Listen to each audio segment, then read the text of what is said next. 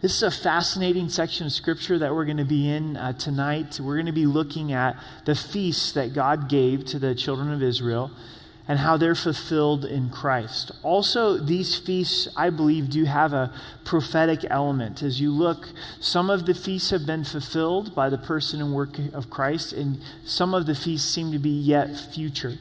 So there's so much for us to learn in these feasts. And God's word is so layered, it's so detailed that God would give these feasts and they would point to his son. When Jesus rose from the dead, he's walking on the road to Emmaus with two of his disciples. They don't realize that they're talking with Christ. And it says that he went through the Old Testament, the law and the prophets. It says, this is where it speaks of me. That's a Bible study I wish we had. That's a conversation I'm looking forward to having with Christ, of Christ going with me through the Old Testament scripture saying, right here, this points of me. Right here, this points of me. When you read the scriptures, don't think that the message of Christ begins in Matthew 1. All of the scriptures reveal Christ to us. So we're looking for Christ in the pages of the Old Testament. It's been said in the New Testament we have principles, but the Old Testament we have pictures. And a picture is worth 1,000 words, isn't it? And a picture really drives it home, and we have some wonderful pictures of Christ in these feasts. Before we get to the feasts, we see some of the requirements that are given to the priests in chapter 22. Then the Lord spoke to Moses, saying, speak to Aaron and his sons, that they separate themselves from the holy things of the children of Israel, and they do not profane my holy name by what they dedicate to me. I am the Lord. Say to them, whoever of all of your descendants throughout your generations, whom goes near the holy things which the children of Israel dedicated to the Lord, while he has uncleanness upon him, that person shall be cut off from my presence. I am the Lord. So God here is calling for a reverence to the instruments that are in the tabernacle, saying these are set apart, these are holy, you're not to touch them when you're unclean. If you do, then you're cut off from the children of Israel. And I do believe this points to us as believers in the New Testament. There's many places in the New Testament where God calls us to be holy vessels unto the Lord, that God has sanctified us for a purpose. As they would go into the tabernacle, Aaron and his descendants, God says, I want this to be special. These instruments that are being used in worship to me, this is to be different than your fork that you use at home. This is different than your spoon that you down some Cheerios with. God wanted them to stop and go, okay, we're entering into worship. To be able to distinguish between what's holy and what's unholy. And God desires that our lives would be set apart as well for his purposes. In verse 4, whatever man of the descendants of Aaron who is a leper or has discharge shall not eat the holy offerings until he's clean. So they're not to partake in the offerings when they're unclean. And whoever touches anything made unclean by a corpse or a man who has had an emission of semen, or whoever touches any creeping thing by which he would be made unclean, or any person by whom he would be made unclean, whatever his uncleanness may be, the person who has touched any such thing shall be unclean until evening, and shall not eat the holy offerings unless he washes his body with water. And when the sun goes down, he shall be clean, and afterward he may eat the holy things, because it is his food. Whatever dies naturally or is torn by beasts, he shall not eat to defile himself with it. I am the Lord. This adds depth to the reality of Christ making us clean. When we think about that they couldn't even eat the holy offerings when they were unclean, for us to be able to come into the presence of the living God, the Holy of Holies, speaks to the magnitude of Christ and his forgiveness, and for us to be robed in Christ's righteousness, to where God welcomes us into his presence. When we're declared righteous, we're robed in Christ's righteousness and welcome to spend time with the Lord. In verse 9, they shall therefore keep my ordinances, lest they bear sin for it and die thereby. If they profane it, I, the Lord, sanctify them. Throughout Leviticus, we see this phrase, I, the Lord, sanctify them. It's God who does that sanctifying work in our lives to set us apart, to make us more like Christ. In Philippians, we're told in chapter 1 that he who began a good work in you will be faithful to complete it. God's committed to your holiness. God's committing to us being conformed into the image of Jesus, and he has a way of sanctifying us, especially if we're willing, especially if we surrender to that sanctifying work that he does in our lives. No outsider shall eat the holy offering. One who dwells with the priest or a hired servant shall not eat the holy thing, but if the priest buys a person with his money, he may eat, and one who is born in his house may eat his food. If the priest's daughter is married to an outsider, she shall not eat of the holy offerings. But if the priest's daughter is a widow or divorced or has no children and has returned to his father's house, as in her youth, she may eat of her father's food, but no outsider shall eat it. So the priest had no inheritance in the land, didn't have a farm, would live off of these offerings that were offered to the Lord. Portion go to the Lord, portion go to the priests. And so this was the requirement to be able to eat of these offerings. Again, the idea is the offerings are set apart. It gives the value of worship. And if a man eats a holy offering unintentionally, then he shall restore a holy offering to the priest and add 1/5 to it. So if you accidentally ate of a holy offering, you went over to your friend's house who's a Levi, and you opened up his fridge, and you pulled out some steak, and you realized, oh my goodness, this is one of the holy offerings. I should have checked first. Then you could make it up, and you restore a holy offering to the priest and add 20%, add 1/5. They shall not profane the holy offerings of the children of Israel, which they offer to the Lord, or allow them to bear the guilt of the trespass when they eat their holy offerings, for I am the Lord, sanctify them. Again, we have this phrase, I, the Lord, am the one who sanctify them. Offerings that are accepted and rejected. And the Lord spoke to Moses, saying, speak to Aaron and his sons and to all the children of Israel, and say to them, whatever man of the house of Israel or the strangers in Israel who offers his sacrifice for any of his vows or for any of his freewill offerings, which they offer to the Lord as a burnt offering, you shall offer of your own free will, with a male without blemish, from the cattle, from the sheep, or from the goats. So 2 things about the offering. If you were an Israelite and you wanted to worship the Lord through offering, is it should be free will.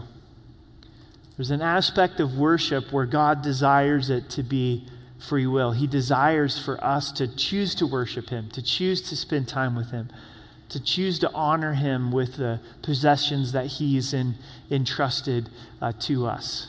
And that's what the Lord desires as well. He doesn't want you to feel forced to pursue a relationship or someone else to pursue that relationship for you. But wherever there's love, there's that opportunity to have free will and have choice. Then also in worship, that they were to offer cattle that was without blemish. Now obviously, if you've got cattle that has a blemish, it's not going to be worth near as much. It's the cattle that was without blemish that's more valuable. So God's saying, don't give me your leftovers.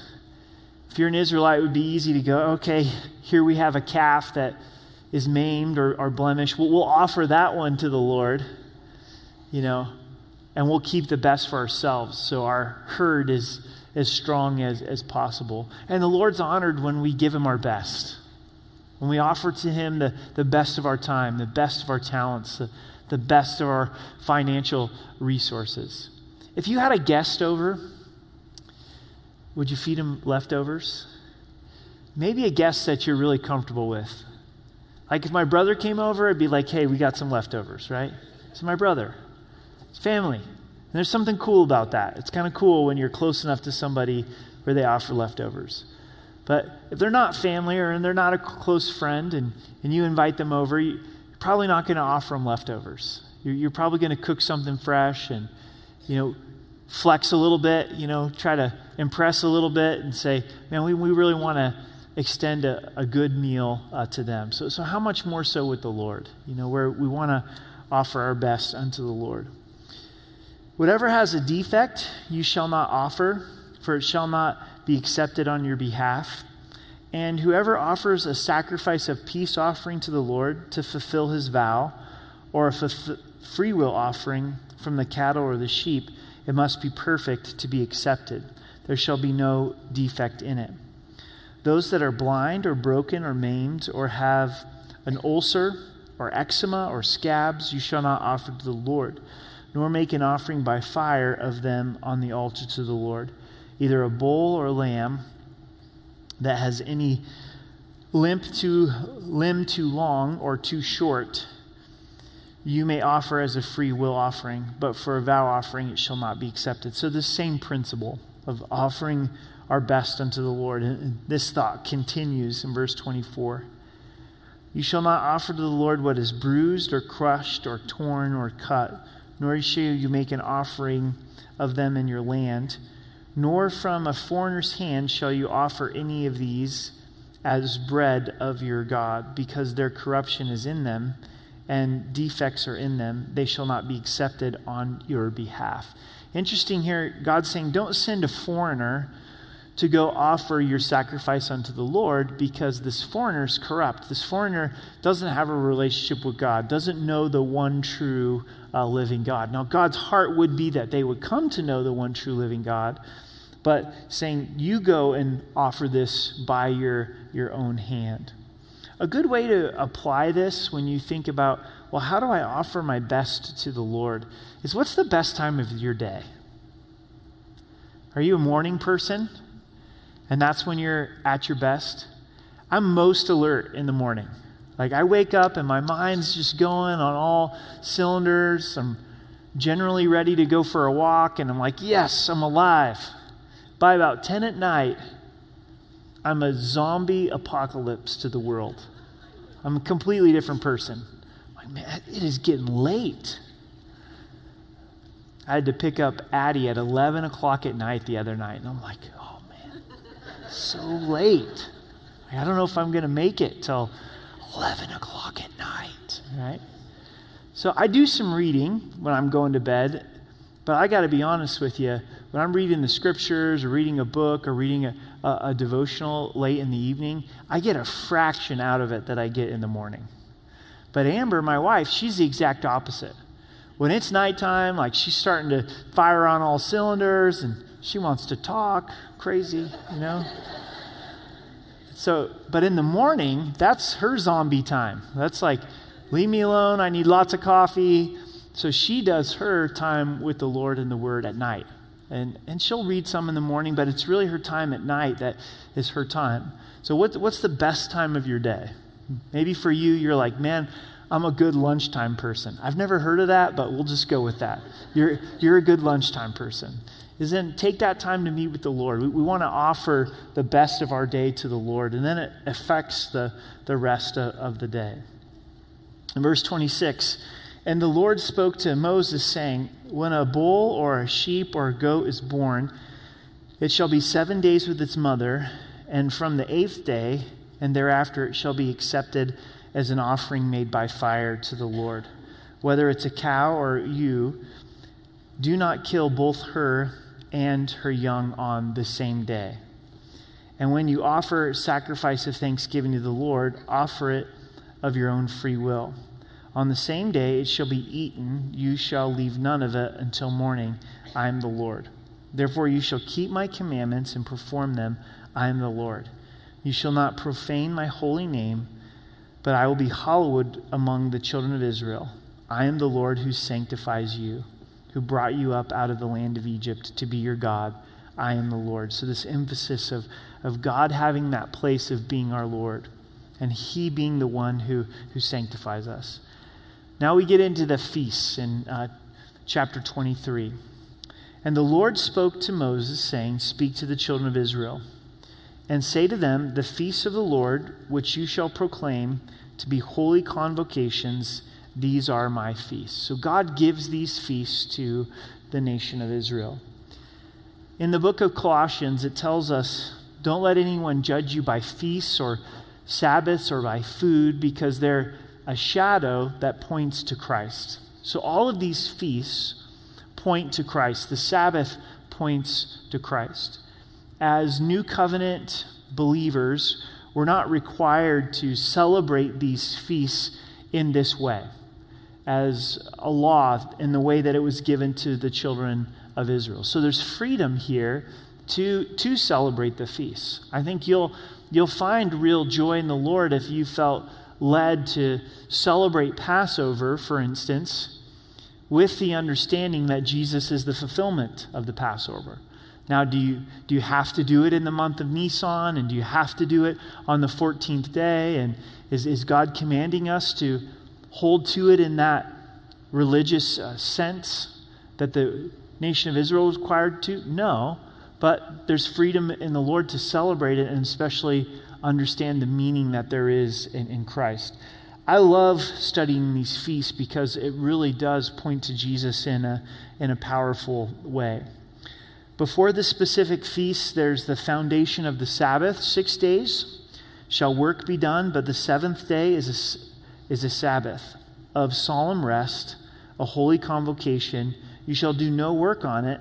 It is the Sabbath of the Lord in all of your dwellings. So the Sabbath technically is Friday night going into Saturday. For the nation of Israel, it would start on Friday night as the sun goes down until the sun goes down on Saturday. And that's still the case in the nation of Israel. And that's the sixth day that God gives, or the seventh day, 6 days you shall work, and that's the seventh day, which is Saturday. And then Sunday for the nation of Israel is like our Monday and is the first day of the week. And again, we're not held to the Sabbath in, okay, this is requirement that God's giving us to earn or deserve salvation, but is there a truth that is here? Absolutely. First, that Jesus is the fulfillment of our rest.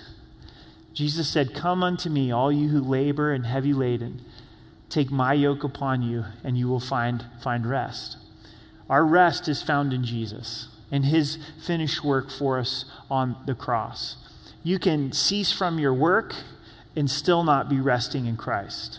The ultimate rest that you're longing for is found in Christ. Having said that, I still think it's God's heart for you to take 1 day a week where you stop working. I don't know about you, but if you stop work and you rest, there's a restorative work that the Lord does in our hearts and our minds. I suggest to you, you will be better in 6 days than you will be in 7. If you go 7 days a week without rest, you're actually going to be more burnt out, more grumpy, more grouchy, less effective, right? God hasn't designed us to go 7 days a week. And when we rest, it's a practical way to stop and breathe and go, "You're God. You're the provider. I'm not the center of the universe. The world doesn't need me as much as I think it does. The house is going to be okay if I don't work 7 days a week. The job, the office is going to be okay if I don't work 7 days a week." And unplug and enjoy the Lord and enjoy the people that God has put into your lives. Have you ever noticed when you get into a rhythm and a pattern of rest, you go, "Man, I'm finding something really good here." Or maybe you've been going, and you stop and you take a break and you come back and everybody's like, "You're a different person." Right? Well, what happened? You got a reset. You got the rest that you really needed. We're not good at this as Americans, are we? Statistically, Americans are the only culture where we don't use all of our vacation days. Why do we do that, right? I got to work all the time. Somehow I have more identity if I am working all of the time. So look at your week and go, what's your day of rest? What's your day that you're going to unplug, that you're going to enjoy the Lord, enjoy family? And it's a practice. It's a discipline. We're going to tend to go in the direction of overworking. As you'll see throughout these feasts, rest is an ongoing theme from God.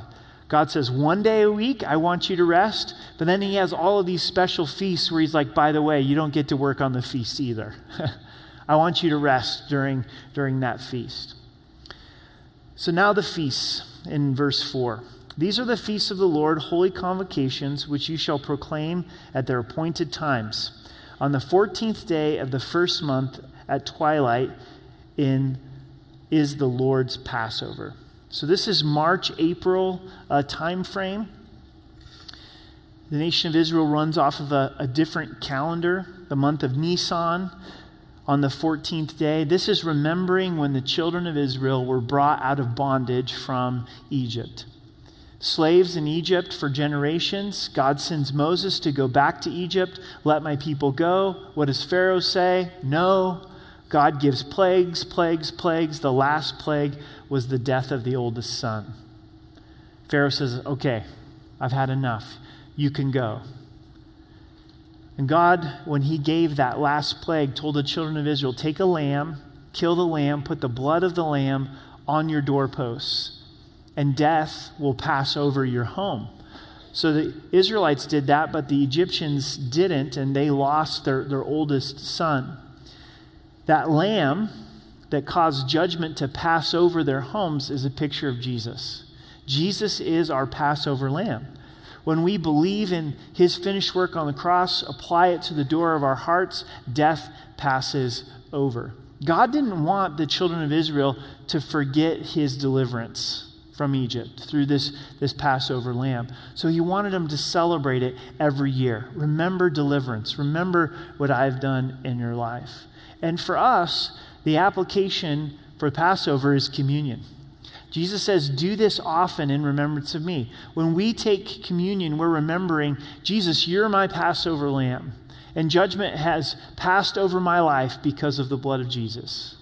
We're keeping the main thing. We're focused on the finished work of Jesus Christ. Really, the unfolding message of the Bible has to do with Jesus being the Lamb of God for our sins. All of these lambs being sacrificed to where when Jesus walks there in Galilee and John the Baptist points out that he's the Messiah, what does he say? Behold the Lamb of God who takes away the sins of the world. So Christ is the fulfillment of this. And a practical application is remember specifically how the Lord has delivered you. We don't want to ever forget how God has delivered us out of sin. One of the powerful thing in your life is your testimony, how you got saved, how the Lord brought you out of Egypt, how you brought you out of bondage. You're forgiven. And that's all wrapped up in the Passover. The Passover leads right into the Feast of Unleavened Bread. And on the 15th day of the same month, so the very next day, is the Feast of Unleavened Bread to the Lord. 7 days you must eat unleavened bread. On the first day you shall have holy convocation. You shall have no customary work on it, but you shall offer an offering made by fire to the Lord for 7 days. The seventh day shall be holy convocation. You shall do no customary work. So during these 7 days is no customary work. And this to me gives us insight on Sabbath rest. Sabbath rest is not necessarily just always binging out on Netflix all day long. Okay, I got my Sabbath rest. But maybe doing some work that's not your customary work, for instance. So I do this for a living. This is what God uses to support the family. So I'm not going to do that today. But man, I'm going to go work out in the yard and enjoy mowing the lawn because that's not my normal customary work, but I'm doing it in an attitude of rest. As you guys know, I have a hobby truck, a 1978 Chevy Cane 10. Have you heard of its glory? Right? So I'm a terrible mechanic. I know very little about cars, but when I go work on my truck, it's restorative to me in nature because it's not my customary work. It's completely different than what I do all day long, right? I don't work with my hands on a normal basis, so it's restful for me most of the time to go out and try to do something with my hands on that old truck. So try that. Next time you're resting, do no customary work. So you're a graphics designer. Sorry, you don't get to do that on Sabbath rest. You're an accountant. Sorry, no crushing numbers on Sabbath rest. You're a carpenter? All right, no carpentry on your Sabbath rest. You do some work that is not customary work. So that was part of this 7 days. Also, the Feast of Unleavened Bread, they could not have any bread with leaven in it for those 7 days. They would sweep their house, make sure that it was squeaky clean of leaven, and it's a picture of God purifying us. Leaven's always a picture of sin. Yeast is a picture of sin. So the idea is no sin in my life. As you're not eating leavened for those 7 days, not having any leavened in the house, you were to pray through what sin is in my life. How does this point to Jesus? Well, Jesus as the Passover lamb then cleanses us from our sin. And he is the perfect sacrifice, the loaf, that there's no sin in him. Jesus said, I am the bread of life broken for you. Do this in remembrance of me. He's the fulfillment of the Feast of Unleavened Bread. So as we take of the cup, we remember him as the Passover lamb. As we take the bread, we remember him as the holy sacrifice broken for our sins that cleanses us. We can't be cleansed from sin unless we know Jesus as the Passover lamb. But as we know him as the Passover lamb, then he comes and purifies our lives. We get to the Feast of First Fruits, and the Lord spoke to Moses, saying, Speak to the children of Israel and say to them, when you come into the land which I give to you and reap its harvest, then you shall bring a sheaf of first fruits of your harvest to the priests. He shall wave the sheaf before the Lord to accept on your behalf. On the day after the Sabbath, the priest shall wave it. So day after Sabbath is Sunday. So they would always celebrate the Feast of First Fruits on Sunday. And you shall offer on that day, when you wave the sheaf, a lamb, a male lamb of the first year without blemish, as a burnt offering to the Lord. Its grain offering shall be 2/10 of an ephah of fine flour mixed with it, an offering made by fire to the Lord for a sweet aroma. And its drink offering shall be of wine, 1/4 of a hin. You shall eat neither bread nor parched grain nor fresh grain until the same day that you have brought an offering to your God. It shall be a statute forever throughout your generations in all your dwelling places. So the time frame of this, again, is March, April. This is a springtime feast. It would be harvest of barley. Wheat is not harvested until June or July, and so this would be the first crop, the barley crop, and they would bring the first fruits, the first of the crop to the Lord. This is a little bit hard for us to imagine because we don't really grow a lot of stuff, but maybe you've got a backyard garden and you get your first tomatoes. Well, that's what you'd give to the Lord. Or you get your first zucchini. Well, that's what you would give to the Lord. So they get their first barley, and they're going to give that to the Lord. How does this speak of Jesus? Well, in 1 Corinthians 15, verse 20, it says that Jesus is the first fruits of the resurrection. A first fruit is the first of more to come. This is the first zucchini of more to come. This is the first tomato of more to come. And Jesus is the first fruits of the resurrection, and there's going to be more to come. We're going to rise in similar manner to Christ. Jesus was the first to rise from the dead and never die again. Lazarus rose from the dead, but he had to die again. I've often wondered, was he bummed about that? You know? But when Jesus rose from the dead, he received his glorified body to never die again. And when we rise, we're going to rise unto eternal life with a glorified body that's never going to die again. And our body, our glorified body, is going to be like the glorified body that Jesus has.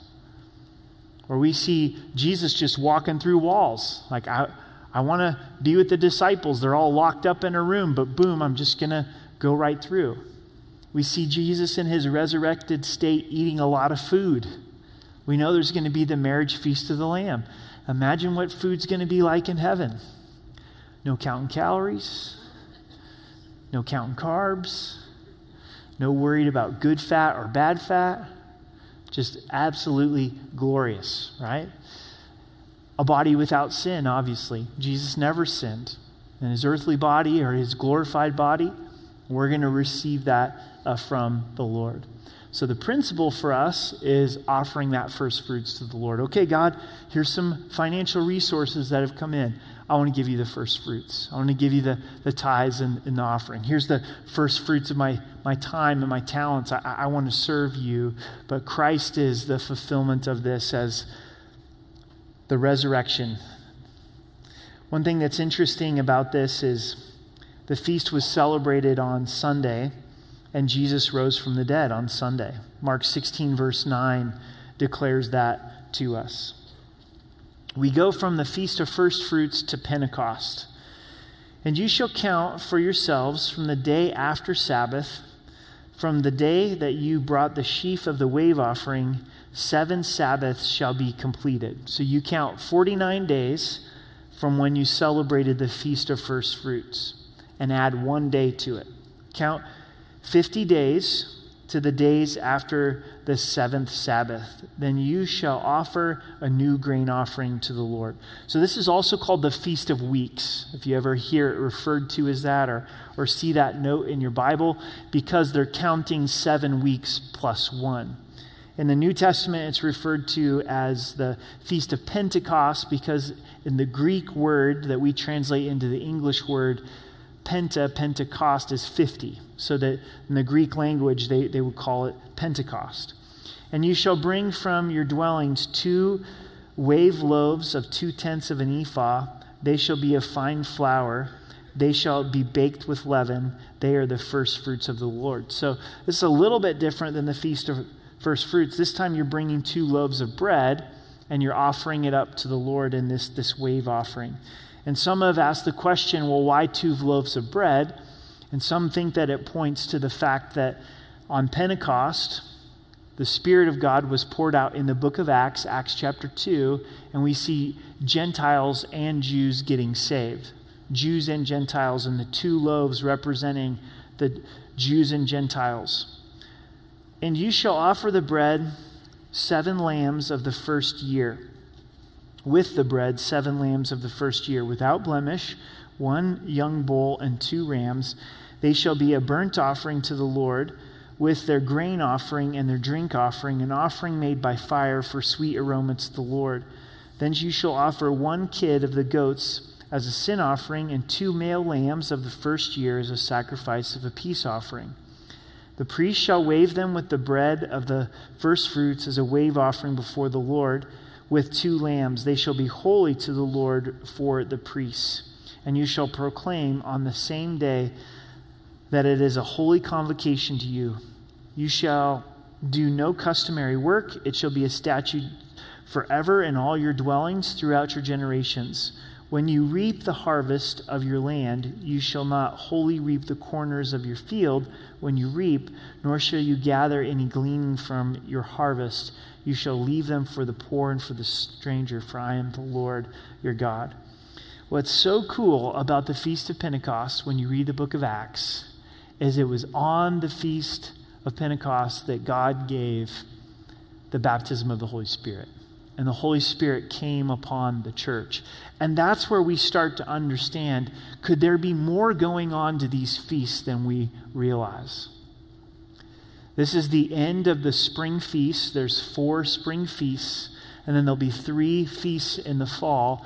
And God is saying, this is meaningful for the children of Israel and their worship unto me, but this is also prophetic, and it's all going to be fulfilled in Jesus Christ and his person and work. And Jesus was pumped about sending the Holy Spirit. When you read the Gospel of John, he looks at the disciples and he says, guys, it's actually good for me to go away. I'm like, what? It's good for you to go away? Yeah, because I'm going to send the helper, the comforter, the teacher, the Holy Spirit. The Holy Spirit's going to take you into deeper relationship with me. When Jesus was physically with the disciples, it was an external relationship with Christ. But when the Holy Spirit came inside of the disciples, it was internal. The Spirit of God living inside of us. The Spirit of God empowering us. Real change happened in Peter's life when he was baptized with the Holy Spirit, the fulfillment of Pentecost. And Pentecost is tied to fruit, as we see here. Again, it's a offering of fruit unto the Lord.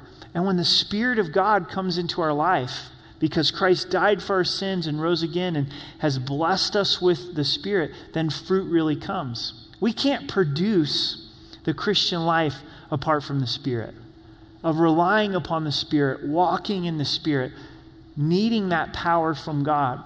If there were ever a time in the history of the church, the time is now to experience the power of the Holy Spirit.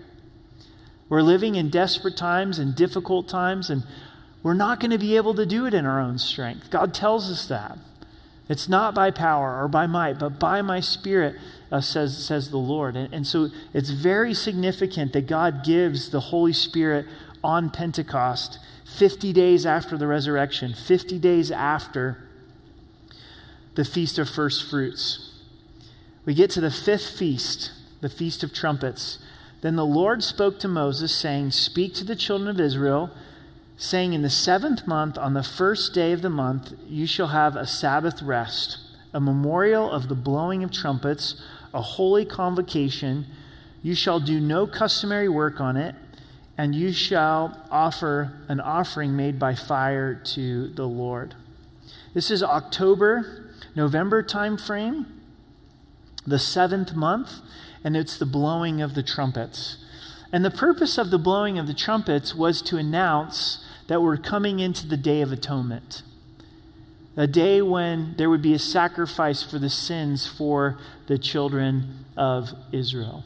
Now, does the blowing of trumpet remind you of anything, especially when it comes to the work of Christ and the future work of Christ? In 1 Thessalonians 4, verse 16, it says this, "For the Lord himself will descend from heaven with a shout, with the voice of an archangel, and with the trumpet of God, and the dead in Christ will rise first." So many that study these 7 feasts through a prophetic lens, through a prophetic viewpoint, say the first 4 feasts were fulfilled in the first coming of Christ. And then the last 3 feasts will be fulfilled in the second coming of Christ. When Jesus raptures the church, when he gives this trumpet, then the dead in Christ, those who have died but were in Christ, they're going to rise. And then those who are believers that are alive at that moment will rise with them and forever be with the Lord. What if the rapture happened in our time? What if the rapture happened in our generation? Maybe they would blame the rapture on COVID. They'd be like, all those that got raptured, they really had COVID and the virus just made them disappear, right?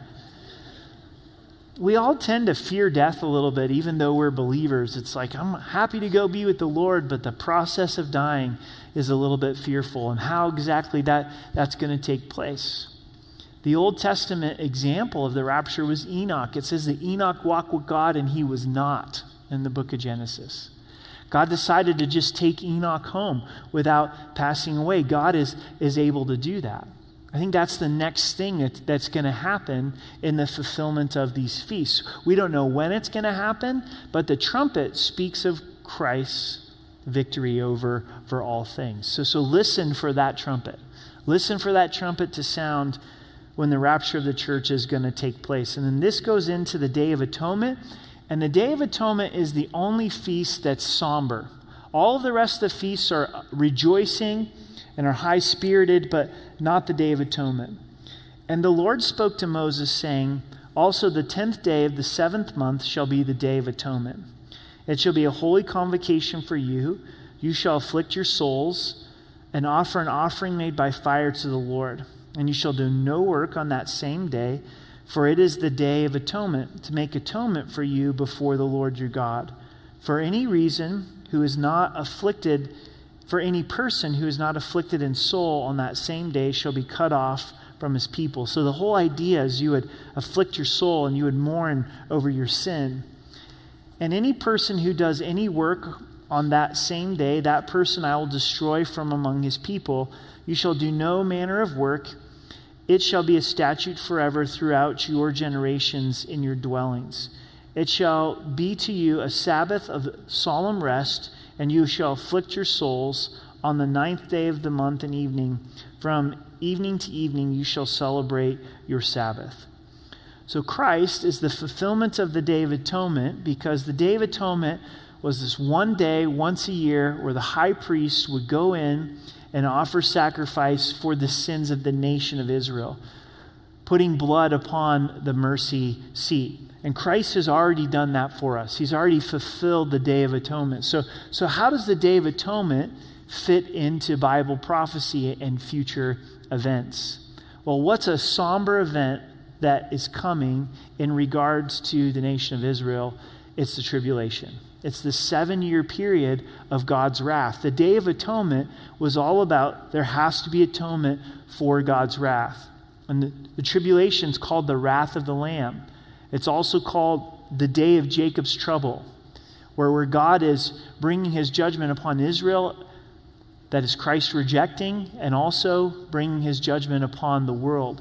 And in the midst of that 7-year tribulation period, God raises up 144,000, 12,000 from each tribe of Israel, to be a testimony of the gospel to Israel. It's during that time of trouble, it's during that time of God pouring out his wrath, leading up to the second coming of Christ, that the nation of Israel acknowledges who Jesus is. At the end of the tribulation, when Christ returns to rule and reign, they go, Jesus, where did you get those wounds? And he says, in the house of my friends. Now, obviously, this is a bit speculative. We're able to look at the first 4 feasts and go, yeah, this is how these have specifically been fulfilled in Christ. And then we look through a prophetic lens and go, wow, it sure seems like the Feast of Trumpet will be fulfilled through the tribulation, and the Day of Atonement will be fulfilled in a greater way through the tribulation. But it is something that we speculate. So the last feast is the Feast of Tabernacles, or the Feast of Booths. The Lord spoke to Moses, saying, speak to the children of Israel, saying, the 15th day of the 7th month shall be the Feast of Tabernacle for 7 days to the Lord. On the first day there shall be holy convocation. You shall do no customary work on it. For 7 days you shall offer an offering made by fire to the Lord. On the 8th day you shall have a holy convocation, and you shall offer an offering made by fire to the Lord. It is a sacred assembly, and you shall do no customary work on it. These are the feasts of the Lord, which you shall proclaim to be holy convocations, to offer an offering made by fire to the Lord, a burnt offering and a grain offering, a sacrifice and a drink offering, everything on this day. Besides the Sabbaths of the Lord, besides your gifts, besides all your vows, besides all your freewill offerings which you give to the Lord. So these are special feasts in addition to their customary worship. On the 15th day of the 7th month, when you have gathered in the fruit of the land, you shall keep the feast of the Lord for 7 days. On the first day there shall be Sabbath rest, and on the 8th day a Sabbath rest. So do you see all the rest that's infused in this? What if you kind of took this as a model and said, I want to build in some springtime rest. I want to build in some fall rest. Maybe you're blessed with having some vacation. I'll take some vacation in the springtime. Let's take some vacation in the fall. I don't know that it necessarily has to be spring and fall, but space it out maybe over a 6-month period. God's really into his people resting. I wonder if you just took the rest from these 7 feasts and calculated how many days of rest it was, plus every 7th day was supposed to be a day of rest. That's a lot of rest. We'd probably be going, like, I'm so bored, right? But I wonder what your soul would look like. I wonder what our relationships would look like, our relationship with God and our relationship with others. I've never had the opportunity to sit with someone on their deathbed and them look me in the eyes and go, I wish I would have worked more. Thankful for work, thankful to be able to provide for their families, but it's always like, man, I wish I would have spent more time with my wife and kids. Wish I would have invested more in my grandkids. I wish I would have served more in the church or reached out to my neighbors and took advantage of loving people. And you shall take for yourself on the first day fruit of beautiful trees, branches of palm trees, the boughs of leafy trees, and willows of the brook, and you shall rejoice before the Lord your God for 7 days. So the spirit of the Feast of Tabernacles is rejoicing. You shall keep it as a feast to the Lord for 7 days in the year. It shall be a statute forever in your generations. You shall celebrate it in the 7th month. You should dwell in booths or tents for 7 days. All who are native Israelites shall dwell in booths, that your generations may know that I made the children of Israel dwell in booths when I brought them out of the land of Egypt. I am the Lord your God. So Moses declared to the children of Israel the feast of the Lord. So that the Feast of Tabernacles was a 7-day camping trip. All the Israelites had to build these tents, and they were to celebrate God's deliverance. And God wanted to remind every generation that there was a generation that lived out in the wilderness and experienced God's provision. A few weeks ago, Wyatt and I had a chance to go ice fishing for the first time on 11 Mile Reservoir with a friend. And I had no idea it's such a big deal. Like by the time we were done, you look out over 11 Mile Reservoir and there's booths all over that lake. I'm not kidding. Hundreds of people on a Saturday morning out there ice fishing. Minnesota has invaded Colorado, folks. And I've done summer fishing at 11 Mile Reservoir, and there are way fewer people out there doing summer fishing than that are doing ice fishing. And I was blown away. I mean, just little cars lined up on the dirt roads and booths set up, all waiting for the fish to come by your hole in this freezing cold weather, right? Well, imagine the children of Israel as you look out during the Feast of Tabernacles and it's tents everywhere. It's tent city. And they're to be remembering God's faithfulness and rejoicing in the Lord and teaching prior generations of God's faithfulness. So how does this lead to Christ and to his future work? Well, the Feast of Tabernacles celebrates Jesus as the deliverer. And this points to his second coming for the children of Israel. Where does Jesus return when he comes back? The Mount of Olives. Where does he rule and reign from? From Jerusalem. So Christ is going to return to Israel, set up his kingdom from Israel, and have a 1,000-year reign, the millennial reign. The second coming of Christ, the millennial reign, fulfilling this last feast. I think the Feast of Tabernacles for us has a great practical application. Do your kids, grandkids, if you have kids, your close friends, your family members, do they know God's story of deliverance in your life? I think it's easy sometimes as a kid growing up in a Christian home, you really don't know maybe the depth of your parents' depravity and the depth of God's rescuing, saving grace. But you know the depth of your own depravity, and you're wondering if God can love you. And what's a creative way that we can tell God's story of deliverance in our family? Could you take a camping trip and say, we're going to orient this camping trip around God's deliverance? We want our kids, we want our grandkids, we want our friends, we want our family members to know what God has done. Because this is a great way to teach kids, isn't it? Every year, hey, when's the camping trip? When's the 7-day camping trip where we're going to remember what God has done for us? Well, Dad, where's the shower? Where's the microwave? You know, I'm missing all the creature comforts from home. Well, this is what your forefathers had to go through in the wilderness, and God gave manna from heaven. And he gave a cloud by day and a pillar of fire by night.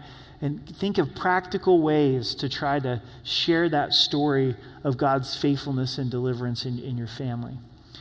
Christ is the fulfillment of these feasts. Church, brothers and sisters in Christ, he is our rest. He is our Sabbath rest. Are you longing for rest? Are you so wore out, sick and tired of restrictions, sick and tired of all this change, sick and tired of the political environment? Just sick and tired, right? But yet life continues. Bills haven't taken a sabbatical, right? Stress hasn't taking a sabbatical, and tonight as we go to communion to say, Jesus, you're my rest. I'm coming to you for my Sabbath rest. Then make it practical. Say, okay, Lord, I'm going to trust you and I'm going to rest one day a week. He's our Passover lamb. As we celebrate communion, he is our Passover lamb that causes judgment to pass over us. He's our unleavened bread. He's the pure one that was broken for us to make us whole, to purify us from sin. Confess sin to him. He's the first fruits of the resurrection. Is your earthly body wearing out? Is it not working as well as it used to? Good news, you've got a glorified body coming. Christ is the fulfillment of the first fruits of resurrection. Pentecost, how we need to experience Pentecost, the power of the Spirit, and Jesus giving the Spirit to us, a fresh filling of the Spirit tonight. Let's look forward to the Feast of Trumpet. Let's look forward to the trumpet that Jesus is going to sound when the dead in Christ are going to rise first. He truly is going to get the last word. As much as it causes us some uncomfortability, there is a time of God's judgment for the world, a 7-year period. And the longer that the world goes on, we start to understand that judgment is needed. Amen? There's a time where God is going to hold the world accountable. He's going to hold the nations of the world accountable. Then the Feast of Tabernacles, he's going to return as the ultimate deliverer to rule and reign. So let's stand together and let's pray and let's rejoice that Jesus is the fulfillment of these feasts. Jesus, we thank you for how these feasts point to you. We thank you that you are our rest. Pray that you would provide rest for our souls tonight, and we come to you for that. Thank you that you are our Passover, that your blood causes judgment to pass over. Thank you that you are our unleavened bread, that you are broken for our sin. Would you purify us and change us in a way that we can't? You're the one who sanctifies us. We look forward to rising again the way that you have risen. Pentecost and the power of the Spirit. Father, how we need a fresh filling of your Spirit. Not by might or by power, but by your Spirit. We look forward to, Jesus, when you're going to sound that trumpet, when you're going to return for your church. And we do cry for your judgment, for you to make things right. And for your return to this earth where you're going to rule and reign for 1,000 years. So God, may we be refreshed this evening.